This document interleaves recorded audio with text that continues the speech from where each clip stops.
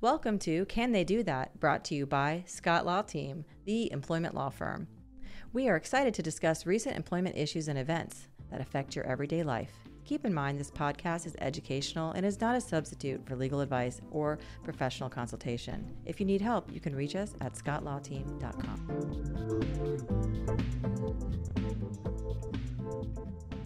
Hello, everybody. Welcome back to Can They Do That? Today, I am joined by Gabe Roberts, our Jacksonville partner. How are you doing, Gabe? I am living the dream, Rachel. How are you? I am also living the dream. So we're actually entering the holiday season, and as one might say, I know, you're also a lover of puns, so I think you'll love this one. I've been thinking about it all day. It's almost like we're in a Holidaze. I think wasn't that like a Netflix movie that came out last year? Well, I'll have to watch it to see if it lives up to the pun. As always, there's a lot of questions about employment-related matters, and holidays are no exception. So first, I want to admit, yes, I've also worked through the holidays, and yes, it did feel like I was working like a dog. It was just long hours, my feet always hurt, and it just seemed like, am I even allowed to work this many hours, even though it's a holiday? So my first question for you, Gabe, as the employment expert, is there a limit to how many hours somebody can work on a holiday? Yes, in the same way there's a limit to the number of hours that you can work on any day, right? I mean, the thing with holidays is there are no, generally speaking, special rules or requirements or anything like that when it comes to a holiday as compared to any other day. So to the extent that in general there's overtime rules and in general there may be other rules in place about how many hours you can work in a day, those apply on a holiday, but there's nothing special about any holidays. Wow, that's just crushing my dreams. It's all in your mind. It's just holiday is really nothing but a word on the calendar, I guess. So working like a dog, I had mentioned, I remember working like a dog through the holidays.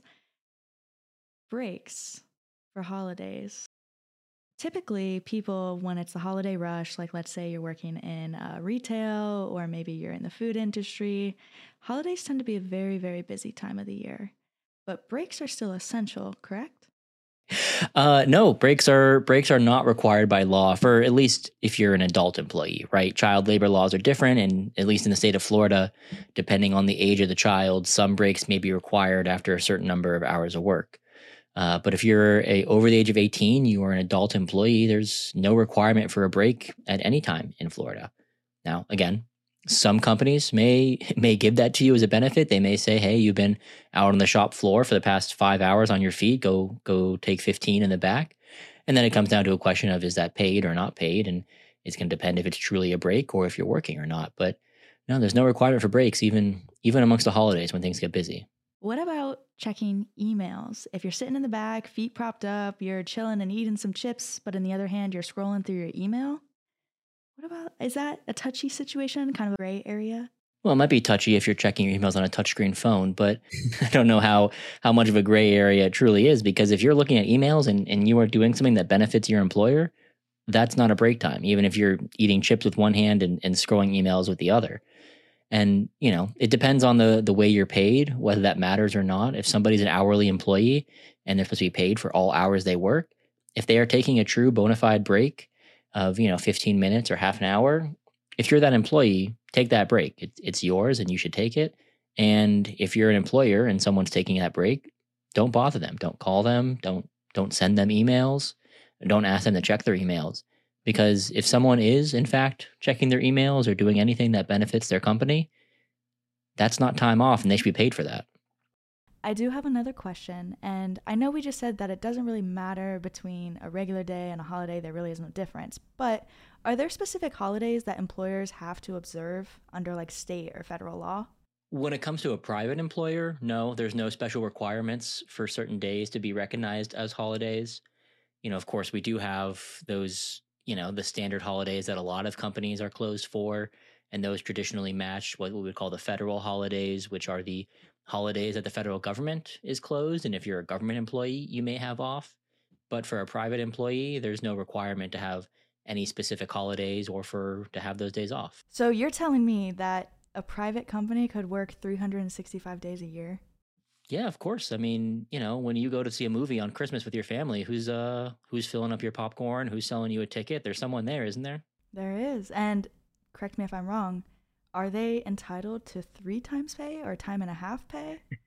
If only, as a former movie theater employee who looked forward to Christmas every year as the busiest day of the year, I wish that we had been paid more. But no, there's no special requirement for any specific premium pay on holidays or anything of that nature. At least under the law, some companies have special requirements for holiday pay as an incentive to their staff. Some organizations, it's part of union organizations. Some unions will require holiday premium pay for staff, but there's no general requirement under either federal law or at least here in Florida under state law. Did they at least give you a free ticket to a movie on Christmas? My boss made sure my parents always got in every Christmas so they could come, see me, quote unquote, on Christmas. But no free movie? Well, they would get in for free, but that was it. I mean, look, as an employee, I got in for free all the time, so that was nothing. Oh, okay. So it doesn't even matter. Just like you said, holiday, regular day, it doesn't even matter. Exactly. Yes. We put so much pressure and thought and emphasis behind these holidays, and I get it, right? Especially at the end of the year, we're all kind of looking for something to look forward to, and it'd be nice if we have to give that up, right? You have to sacrifice that day that you feel you've earned off. It'd be nice to get something special in return, but unfortunately, our laws don't recognize that. Okay, so in the event that a company decides to have that holiday off, they close down their business or their company or whatever, do they have to pay their employees? No, likewise, no requirement to give extra holiday pay or holiday time off. Now, look, of course, a lot of companies do that these days. There are incentives out there, and people will give holiday bonuses if you're at a nice place to work or things of that nature. But there's no requirement if the company's closed, if you're not working, you only have to be paid on days you work, according to the law. Interesting. Okay, so it's not part of the PTO agenda or schedule. That's good to know. Some companies might, in their handbook, they might have extra holiday pay, right? You get X amount of hours of PTO during the year, and then you also get a certain amount of hours of holiday pay that you can choose to use on whatever day it is that you'd like. But there's no requirement to do that. It just has to be something, if the company wants to do it as a benefit to their employees, they're welcome to. So definitely try to find a company where you're happy. Yes, I think when we're applying for jobs and looking for jobs, we think of benefits in the context of insurance or bonuses or things like that. But really, a lot of times benefits include things like PTO and holidays, and we shouldn't take it for granted that just because it's Thanksgiving, you're going to get that Thursday and Friday off. There's no guarantee. So really, there's no complaint basis for, oh my gosh, I have to work on that day. But theoretically, is an employer able to require an employee to work on a holiday that they observe, let's say a religious holiday? Yeah, so that's where it gets interesting, right? Because now we're getting cross-sectional. We're bringing in the idea of people who are observing a religious holiday and should they have that off. And again, generally, there's no specific requirement that someone be given a holiday off just because they observe it. However, that doesn't mean that if you're an employer, you should just carte blanche not give people their religious holidays off. First of all, it's the right thing to do if somebody has a bona fide religious belief, to respect that and give them the time off that they'd like to celebrate.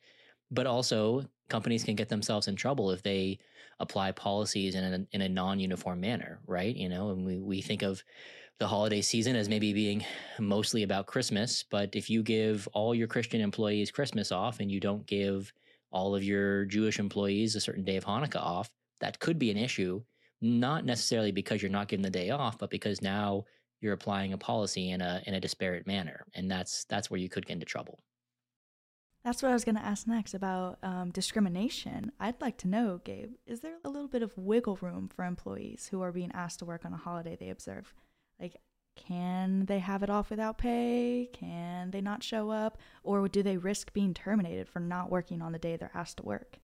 Like all things, if you ask a lawyer a question, I'm going to tell you it depends, but it does depend on some factors there, right? Because if you need a day off of work for a religious reason, that is an accommodation you can request from your employer in the same way you can request any other religious accommodation. And if the company is denying accommodations in a way that differs between staff, so staff of one religion, they routinely get the day off they request, and staff of another religion does not get that day off, that could be an issue. That could trigger a potential claim.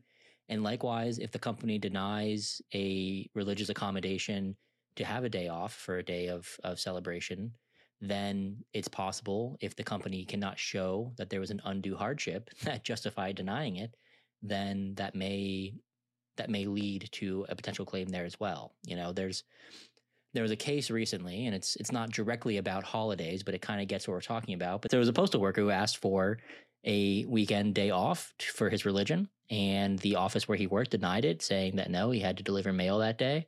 And he filed a claim, and he went all the way to the U.S. Supreme Court and ultimately won on that claim, where the court said that no, they had to accommodate that request, and they couldn't show they had an undue hardship in there, right? So a similar analysis could happen in a situation where an employee asks for a certain holiday off due to their religion. And if the company can't show that it would cause an undue hardship to have that employee not work on that day, maybe there's a claim there. To follow up on the second part of my question, if they didn't show up for work on a day that they observe religiously, like a holiday such as Christmas or maybe Hanukkah or maybe another holiday, can they be terminated for that? Again, it'll depend on a few factors, right? If there's a situation where an employee of one belief missed a day of work for their holiday and was not terminated, and an employee of another belief missed a day of work for their holiday and they were terminated, that could be a claim, right? Because now you're having an issue of discrimination, right? You're treating one religion differently than another religion. Likewise, if the employee had asked for an accommodation to have that day off to be recognized, and then they are terminated because that accommodation is denied and they don't get the day off and they don't show up for work, that potentially could be a religious claim for a failure to accommodate. But it's not a cut and dry, this is a day of religion, this is a day of celebration for my religion, I'm not going to go to work, and then you get terminated and then you try to sue your employer, right? The company needs to be on notice. You need to give them a chance to do the right thing. And if they genuinely have a reason for why they need you at work that day, and that reason is absent of anything regarding any religious animus or anything of that nature, they can do that still, right? If you can ask your employer for the day off, and if they have a legitimate reason to say, no, we need you at work that day, then that alone is not going to necessarily create a religious claim for you. Okay, so you were talking about comparative point where somebody was not denied and then somebody else was denied. Does length in between those events matter, where it has to be within a certain time frame, or can it be years between each event? It's going to depend on a few factors, right? The timing could be one of those factors, but the main one in a situation like that is whether it's the same decision maker. Is it the same supervisor who chose to give one employee the day off for their religion and not give another employee the day off for their religion? Well, that could present a claim of discrimination, even if there are years between those decisions. Now, of course, we're talking about holidays, right? And holidays generally occur annually, so there probably are not going to be years between. But that is not necessarily going to negate your claim if it happens to be years between the two. It's good to know what the employee should be on the lookout for, but let's switch gears a little bit because we do represent both sides. Let's talk about recommendations for employers. Yeah, I think if you're an employer, like I said at the beginning, the first place you want to start from is a place of respect, right? If we're talking about religion and we're talking about holidays, if someone needs or wants a day off and they have a bona fide religious reason for it, or they just want to celebrate a holiday, the right place to be is to start from, okay, I should think about doing this. If you genuinely can't offer that day off because you need this particular employee and their skill set on that day, or not having them in office or on the site would cause an undue hardship, then of course, that is a justifiable reason to deny that request. But every employer should start from the idea of, I want to respect this person's right to have their own holidays, and then see where it goes from there.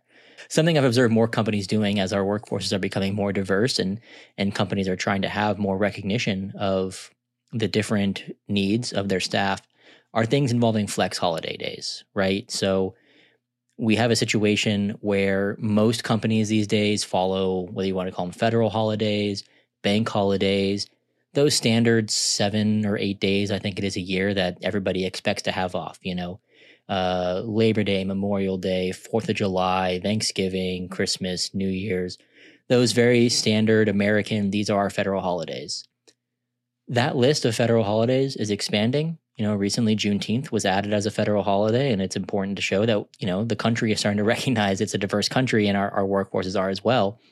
And so something I've seen a lot of companies do is add in a flex holiday day where, as part of a benefit to their employees, everybody gets to essentially, at one extreme, you get 7 holiday days a year, and you can use them wherever you would like. If it's a holiday that matters to you, you can have that day off, and that'll count as one of your holidays. And everybody on staff gets the same amount of holidays off.